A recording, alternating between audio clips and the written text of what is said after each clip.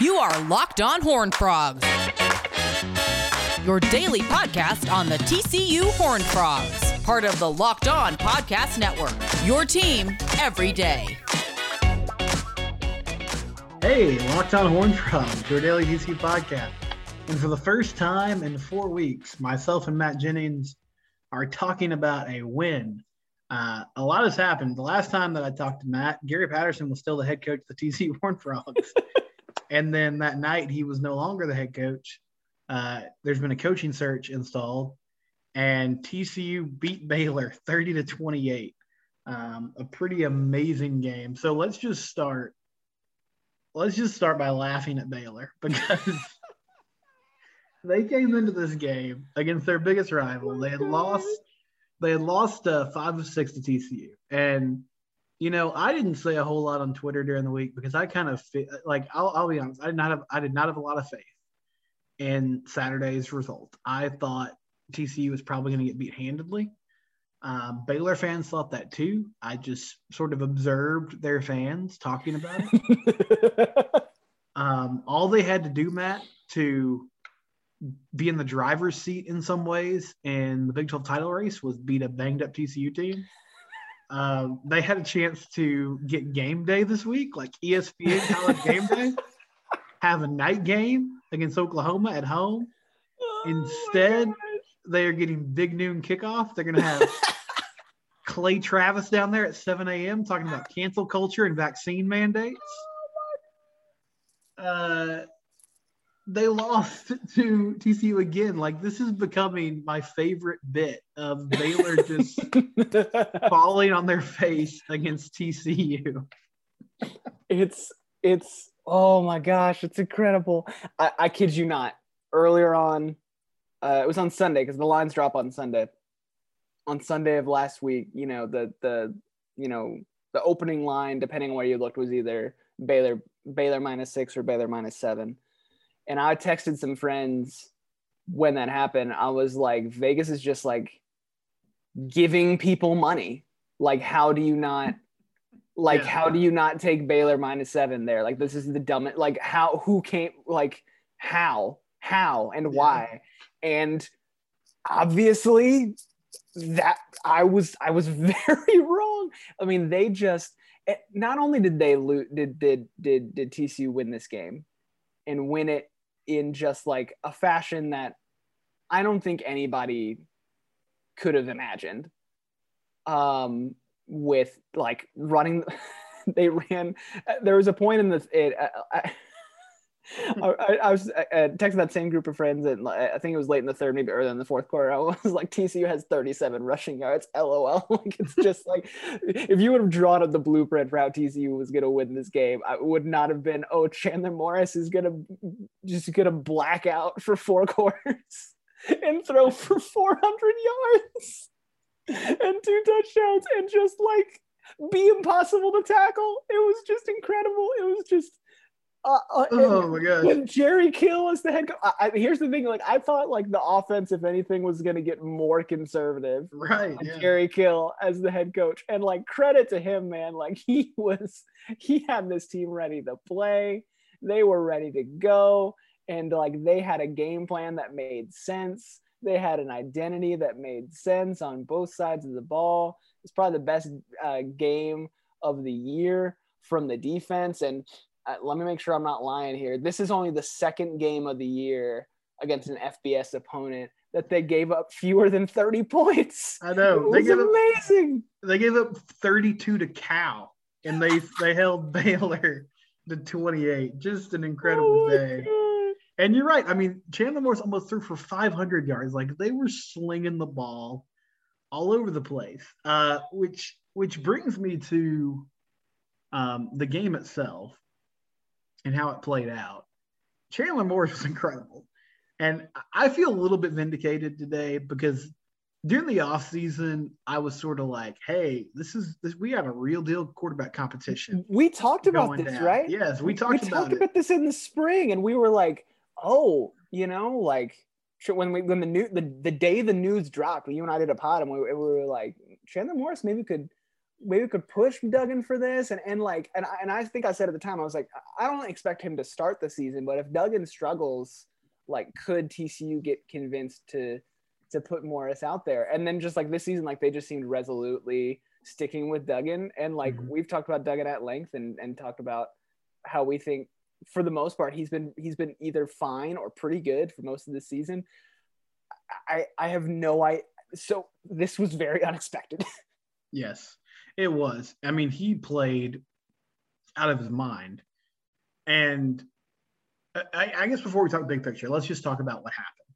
Like, what did he do well, Matt, on Saturday? And we can't really get a sense of this until they play Oklahoma State, which is going to be a tough game for a lot of different reasons. But did this just look to you like a one-game fluke, or were there some things that happened that you could replicate over the last few weeks of the year? So to me, I feel like this is a really difficult situation to parse, because I think there's a conversation to be had of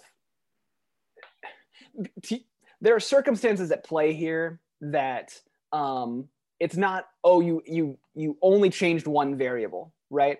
We changed 100 variables this week in the equation. And so it's really hard to identify what the root cause of these different things are. So what I mean by that is there's a worthwhile conversation to have of if Max Duggan had got to play in this game on Saturday and had been healthy and had gotten to play in a Doug Meacham orchestrated offense that was as just wide open and free as it was on Saturday against Baylor, could he have produced similar results?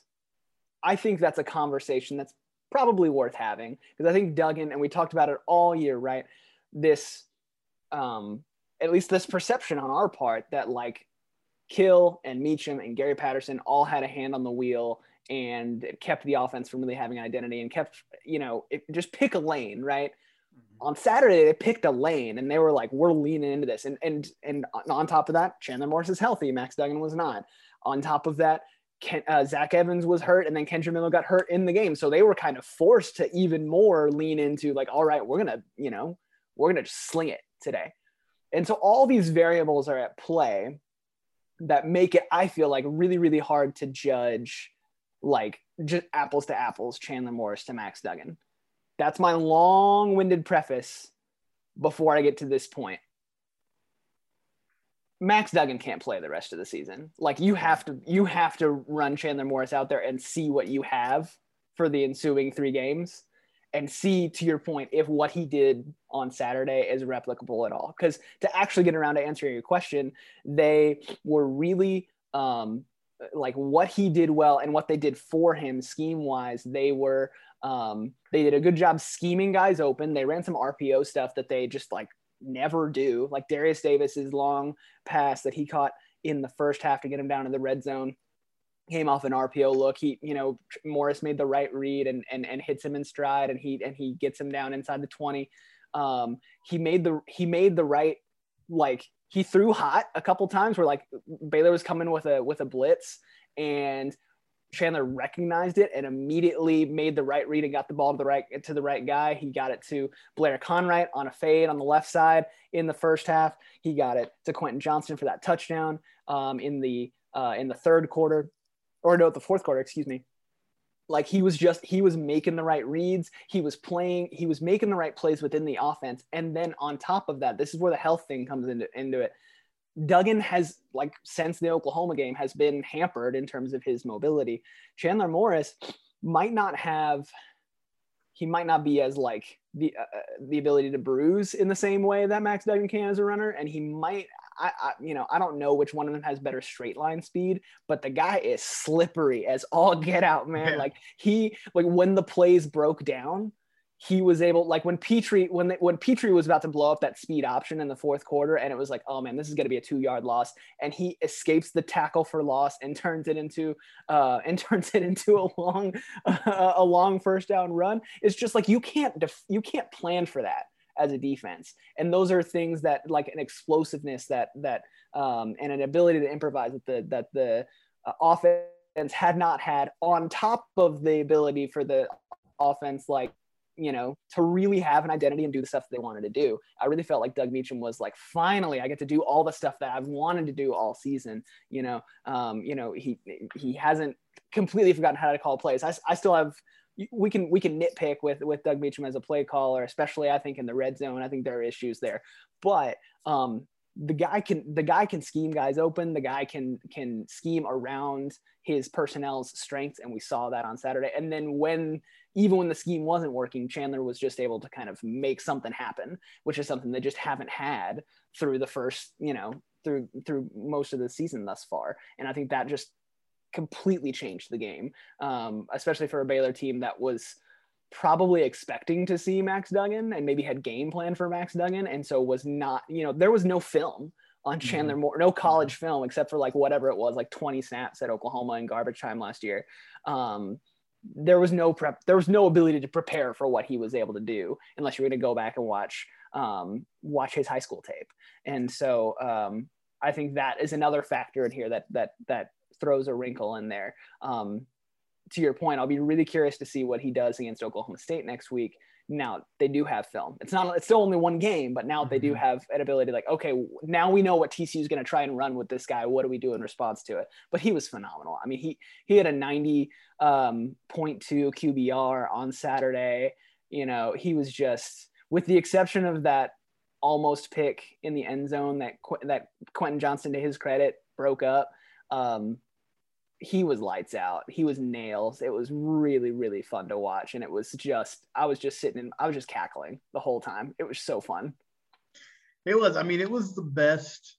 Like, Kenny Hill had some good games, but it was probably the best game by a quarterback in a TCU uniform since like the Boykin years. It was insane what he was able to do.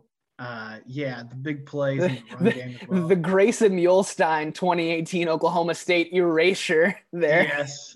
Yeah, I know. He was fantastic.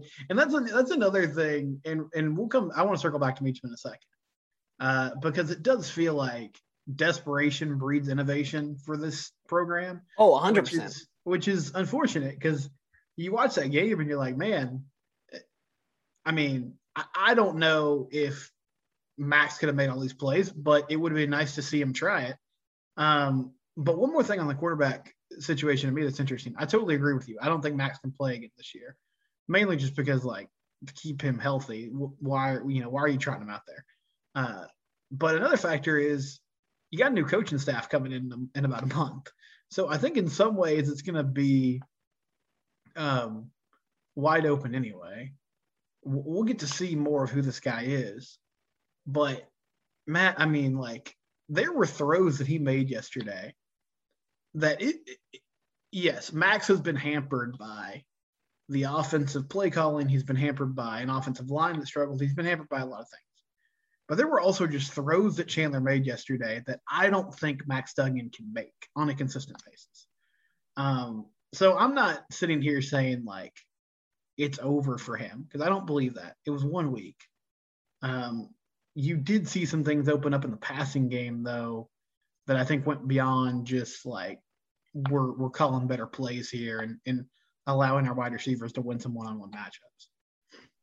Yeah, I agree. They, you know, he was able to, in addition, he was throwing guys open in a number of instances, right? Like I talked about that, you know, the throw to Conrad down the sideline, and then he had a similar fade to Johnston down the right sideline. He had a throw to, oh gosh, it was like in the third quarter. It was either Darius Davis or Tay Barber, and so pardon me if I forget. But like where the guy came open in a window, but he was heading toward the safety in the middle of the field, and so Morris has the ball placement to put it on his back shoulder away from the defender that he's heading into. Like those are touch things and accuracy things that, to your point, like we have not seen thus far this season. And like, that doesn't mean that Duggan can't be an effective quarterback within a Doug Meacham offense or at the collegiate level or at TCU. It just means that their skill sets are different, and that for 4 quarters on Saturday, Chandler Morris did again, with the exception of that near pick in the end zone, did just about everything right that you could have possibly asked for and then some. And I think that's worth it is worth exploring and seeing what you have with this guy down the stretch, as he really was. And the team played different. Like you and I in the podcast that will never be heard because we recorded a podcast last week before the Gary news came down. And so we just scrapped it and you did another one, and that's totally fine. But in that podcast, we were talking about like the attitude that this team has been playing with for the last couple weeks against West Virginia, against K-State.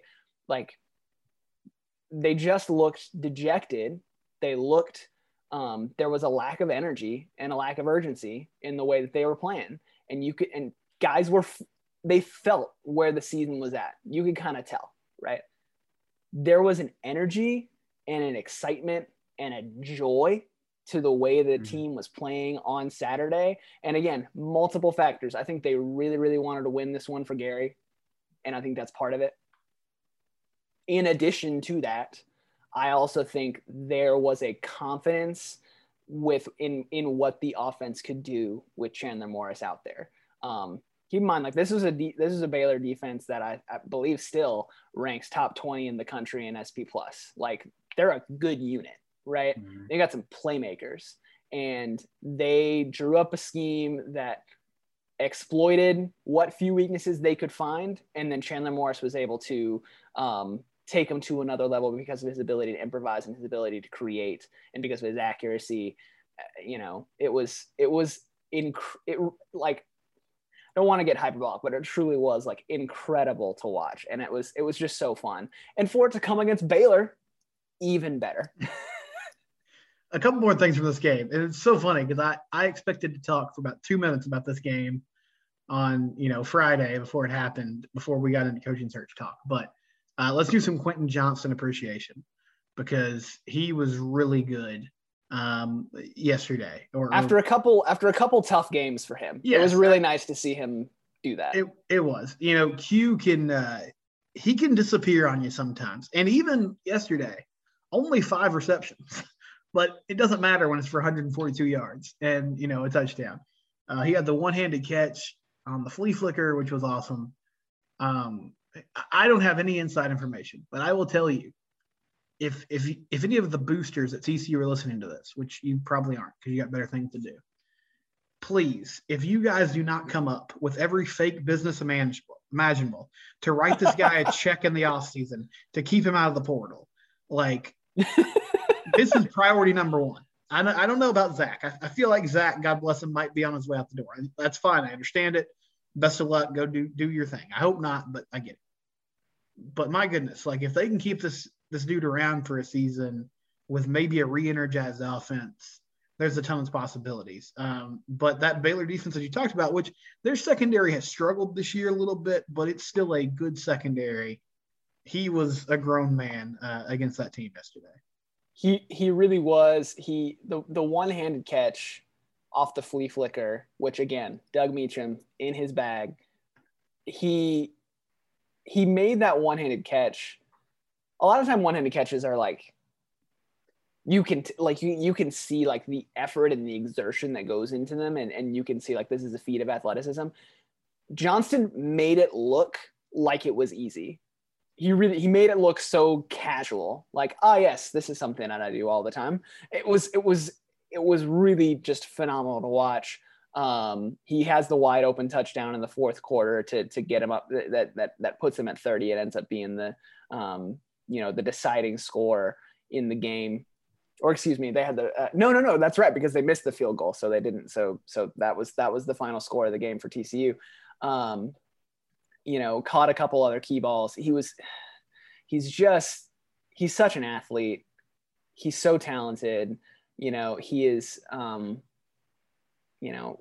To your point, in terms of trying to keep this roster together, another reason why I think these. Getting Chandler Morris out there and running the offense in the sort of wide open, free flowing up tempo way. That's another thing we haven't really talked about yet. They went tempo a lot on Saturday. Mm-hmm. And it helped.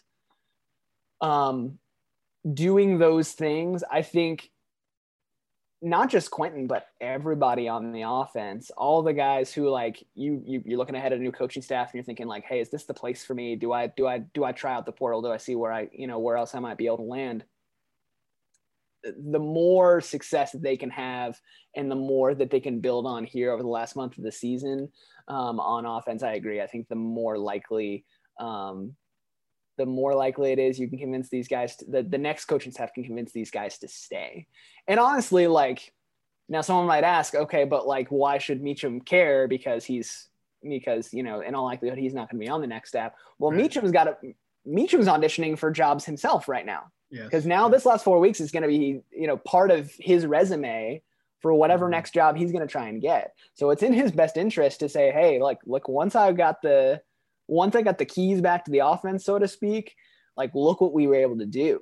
Once I got to run things the way I wanted, once, I got to use the quarterback who maybe best fit what I wanted to do, look what we were able to do. So I think it's in everybody's best interest for them to, to really lean into the things that they leaned into on Saturday.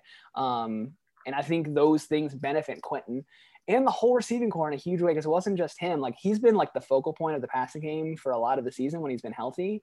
And when he has been out there, they really kind of struggled to find somebody, but it wasn't just him. Blair Conrad made some plays. Darius Davis made plays.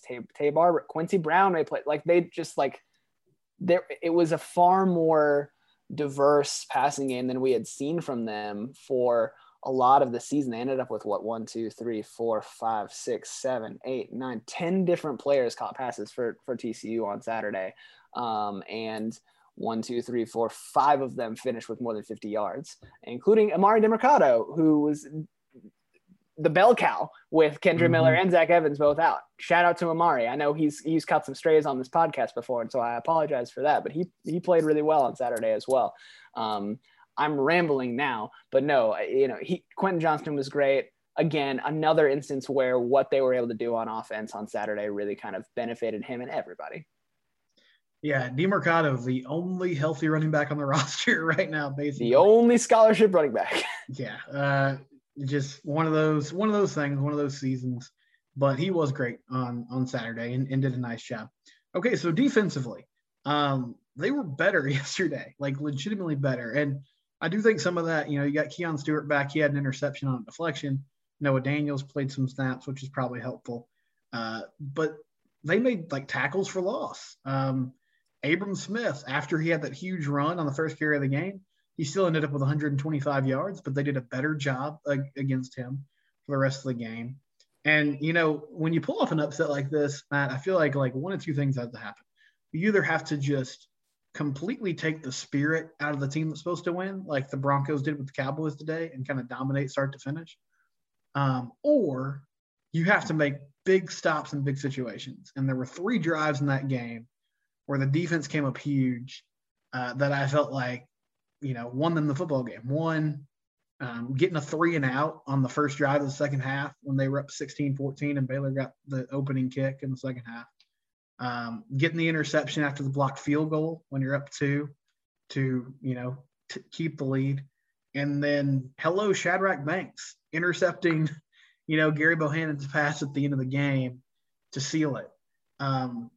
What did you see defensively yesterday that made them play better? Because that was a much improved unit. Gave up 28 points, but against a pretty efficient Baylor offense, held up really well.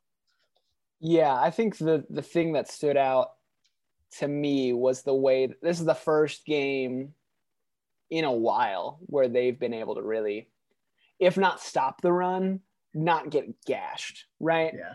Baylor averaged 5 yards per carry as a team, which is still not what you want, still pretty darn good. But it's not them giving up what I think it was 8 yards a carry to SMU as a team. It's not Bijan Robinson running for 200 plus yards on 30 carries and averaging 6 per carry, right? They were able to contain them enough to where I think Baylor came into the game with the intent of like, based on, and this probably seemed like an accurate assumption, right? Based on what TCU had put on film thus far. Hey, we can run on this team. We can really just kind of lean into our run game and they're not going to be able to stop us. And once TCU at least pushed back on that a little bit, then Baylor, I think, got taken out of their rhythm and taken out of their game plan a little bit. I will say, I think Jeff Grimes, offensive coordinator for Baylor, drew up a pretty good game plan. And I think he, even though TCU was stopping the run well, I think he drew up stuff to kind of help take advantage of TCU's inability or TCU's instincts now this season. So like what I mean by that is when, as a linebacker or as a DB, when your defensive line is really having trouble controlling the line of scrimmage, you're creeping up more, right? Because you're going to get involved in trying to have to make open field tackles a lot in the run game, right? And so I feel like Jeff Grimes did a good job of kind of exploiting that in a couple instances, because he used play action, he used pre-snap motion to kind of get the defense take that first step up and then throw over the top of them. You saw that on the Dabney touchdown where I think they ran play action and pre-snap motion, and Jamoy Hodge just got caught flowing one way and he didn't carry with Dabney up the field. Even on the Keon Stewart interception, Stewart, you could see like got paused by the play action for just long enough. And if Bohannon throws the ball on time, it's probably a big gain. Instead, he throws it late and Tomlinson's able to rotate over and then Keon Stewart cleans it up. So like, there's not all that to say, they're not perfect. They're not, but to your point, like they, the things that were different for them, to answer your question, I should say, is they were able to stop the run enough where now the linebackers and the DBs weren't just didn't have to be obsessed with that all the time. And they got more pressure on the quarterback to where, okay, when Baylor did have to lean on Bohannon's arm, he made some bad throws. He made some late throws. He made some late reads. I think that was the case again on the Stewart interception. And then on Banks's interception to close out the game, he just stares down the guy and he throws behind him and Banks is in position. And and so like, and I believe those were TCU's first interceptions on defense this season. If I'm not insane, I think I remember Mark Cohen tweeting that out. So all that to say, when you're able to stop the run a little bit better, or at least not be atrocious against it, like they had been this past to this point in the season, even if you're not playing lights out all over the field, it opens up stuff for your guys to make plays in ways that they hadn't. Like they were just holding on for dear life through so much of the first part of the season. And now you finally get to see some of these guys, some of these athletes that do have on that side of the ball. They're not just like, again, holding on for dear life and just trying, not to get gashed over and over again. Now they can actually play within the scheme and make plays. And it was really, really fun to watch. It was. Yeah, I think it was those specific guys, their first season. Because they have had like TJ Carter had one against K-State. They've had a few. Oh, right. You're right. But not nearly as many as they typically do. So let's move on to some coaching search talk, because we have apparently some candidates in mind. So we'll throw out a couple names and I'll get Matt's thoughts on them. We'll start with the guy that is still presumed, I think, to be the front runner at the moment. Sonny Dykes at SMU. The Ponies, they fell to Memphis over the weekend. Not their best performance. Apparently, Coach Dykes has a contract extension available to him. He has just chosen not to sign it yet. You got to be careful about those things. Make sure everything's on the up and up before you get after it.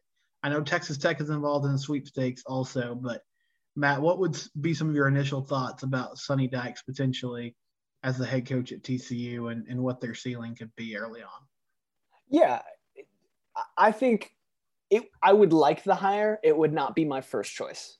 I've mentioned Dykes here on the podcast before and on Twitter before. I think it's a solid hire because, again, if the things that TCU needs to improve at overall, offensive philosophy and identity, Dykes is going to bring that.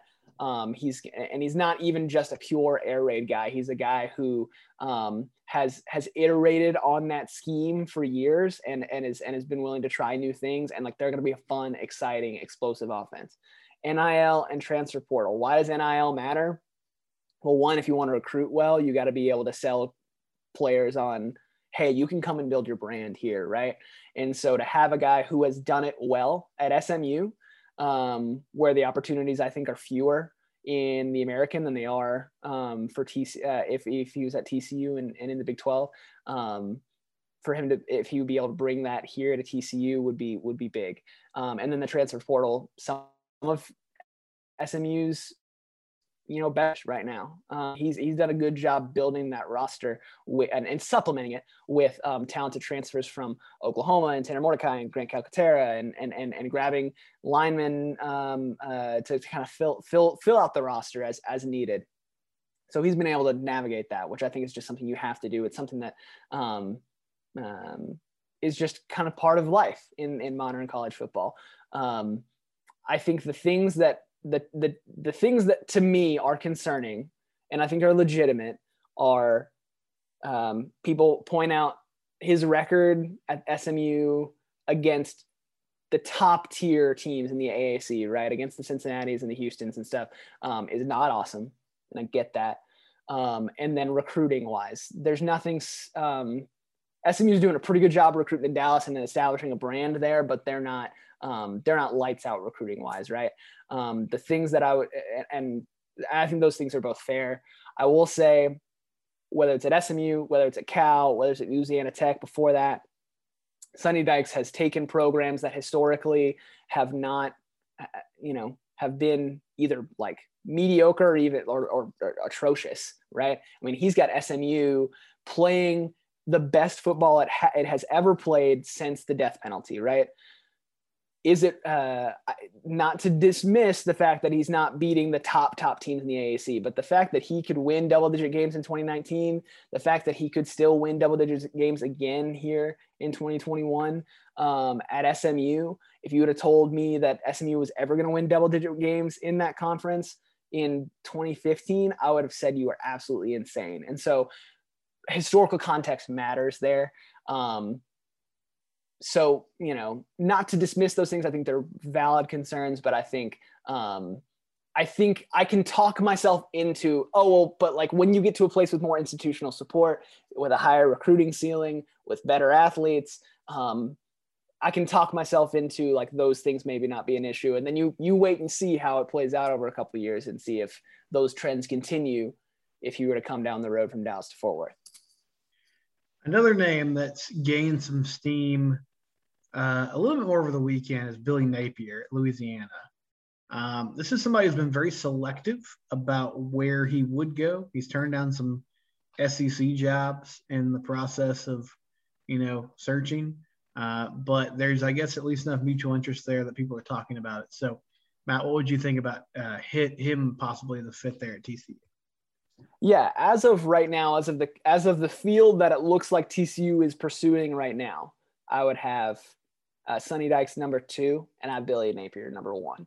I think Napier, I'm generally very skeptical of Saban assistants because with the exception of Kirby Smart, a lot of them have not turned out well. Jim McElwain, Will Muschamp, Jeremy Pruitt, go down the list, right? However, I think the results he's put together at Louisiana are super, super impressive. And he's also the respect that he has within the coaching community and just like how everyone kind of points to is like, this is the guy, right?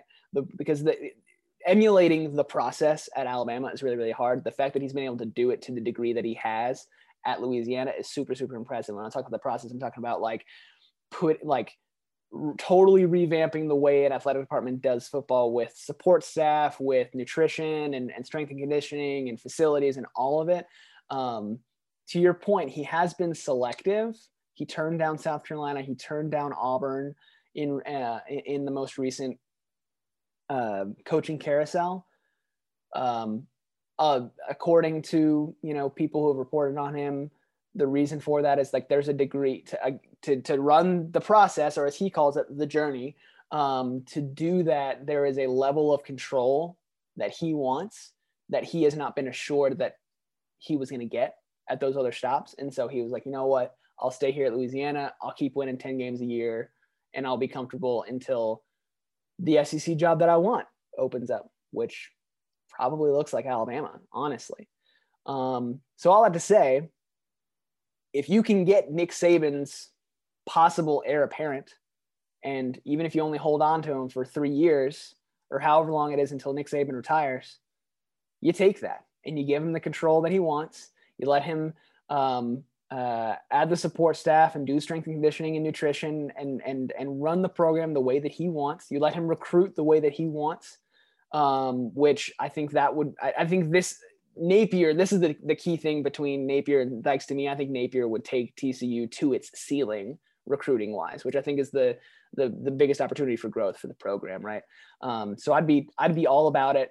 You do it with the understanding that he's going to be around until one of those jobs in the SEC opens up that he really wants. And that's okay.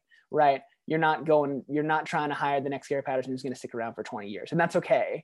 You're trying to make a good hire for right now, to capitalize on the roster you have right now and to put yourself in good position for, this upcoming round of realignment. You want to make yourself the most attractive job you can be, and the most attractive program you can be as those media rights contracts are up here in the next few years.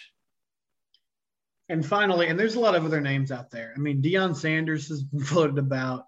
Kellen Moore's name has come up. Go ahead on Deion.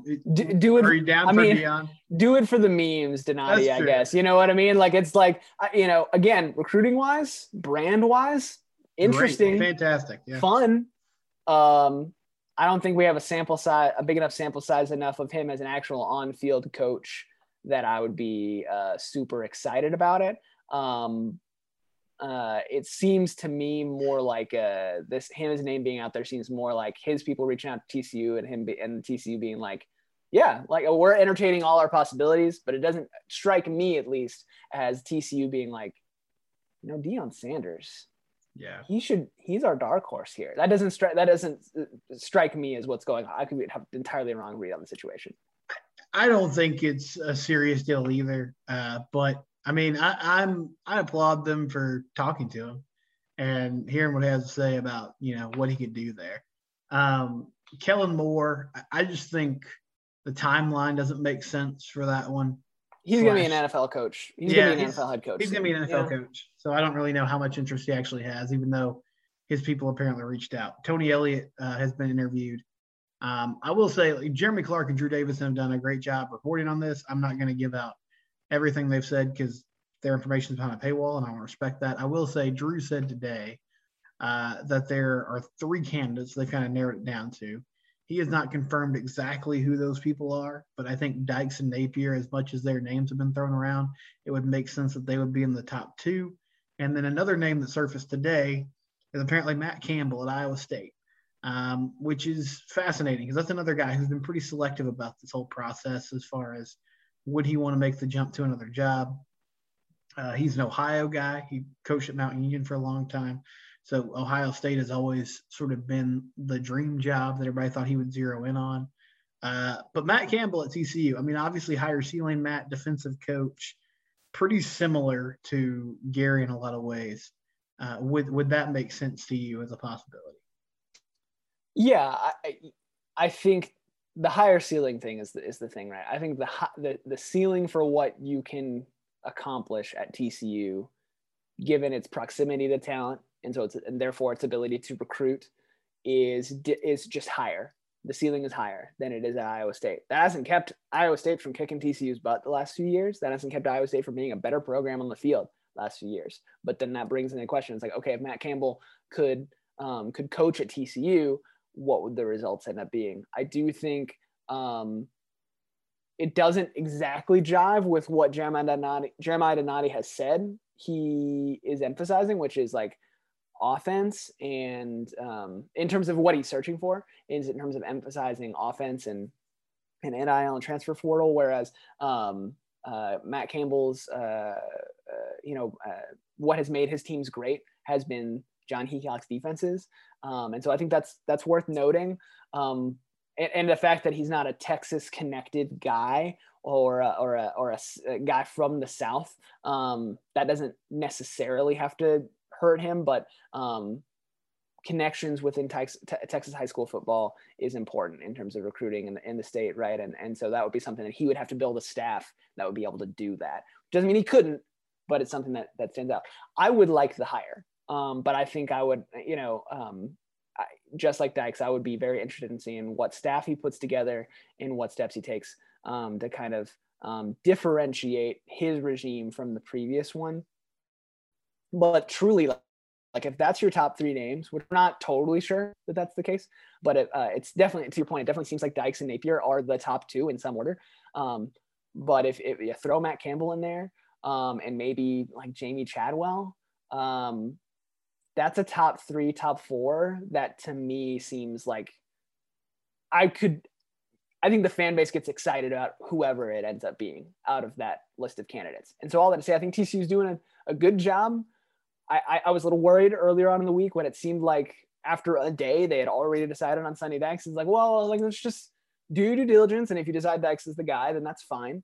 But do your due diligence, and it looks like they're doing that. To your point, they've interviewed Elliott. They either have interviewed or are going to interview soon Napier. So it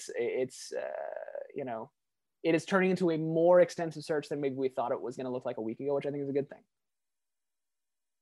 I think so too. And yeah, I agree with you on a lot of those points. I think Sonny Dykes is a logical hire. It would be hilarious to steal SMU's coach after they had some sustained success against TCU for the first time in forever. But it also feels a little underwhelming. I mean, I just think that's fair to say. And I also I'm afraid they might be putting too much stock in what he has done to them the last couple times they and played.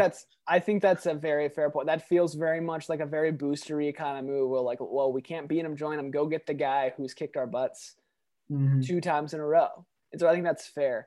And I think that could that coupled with the fact that he has coached on staff at TCU before, and both as the son of Spike Dykes has just a name in Texas and connections in Texas. All those things I think are helping drive the train behind his name.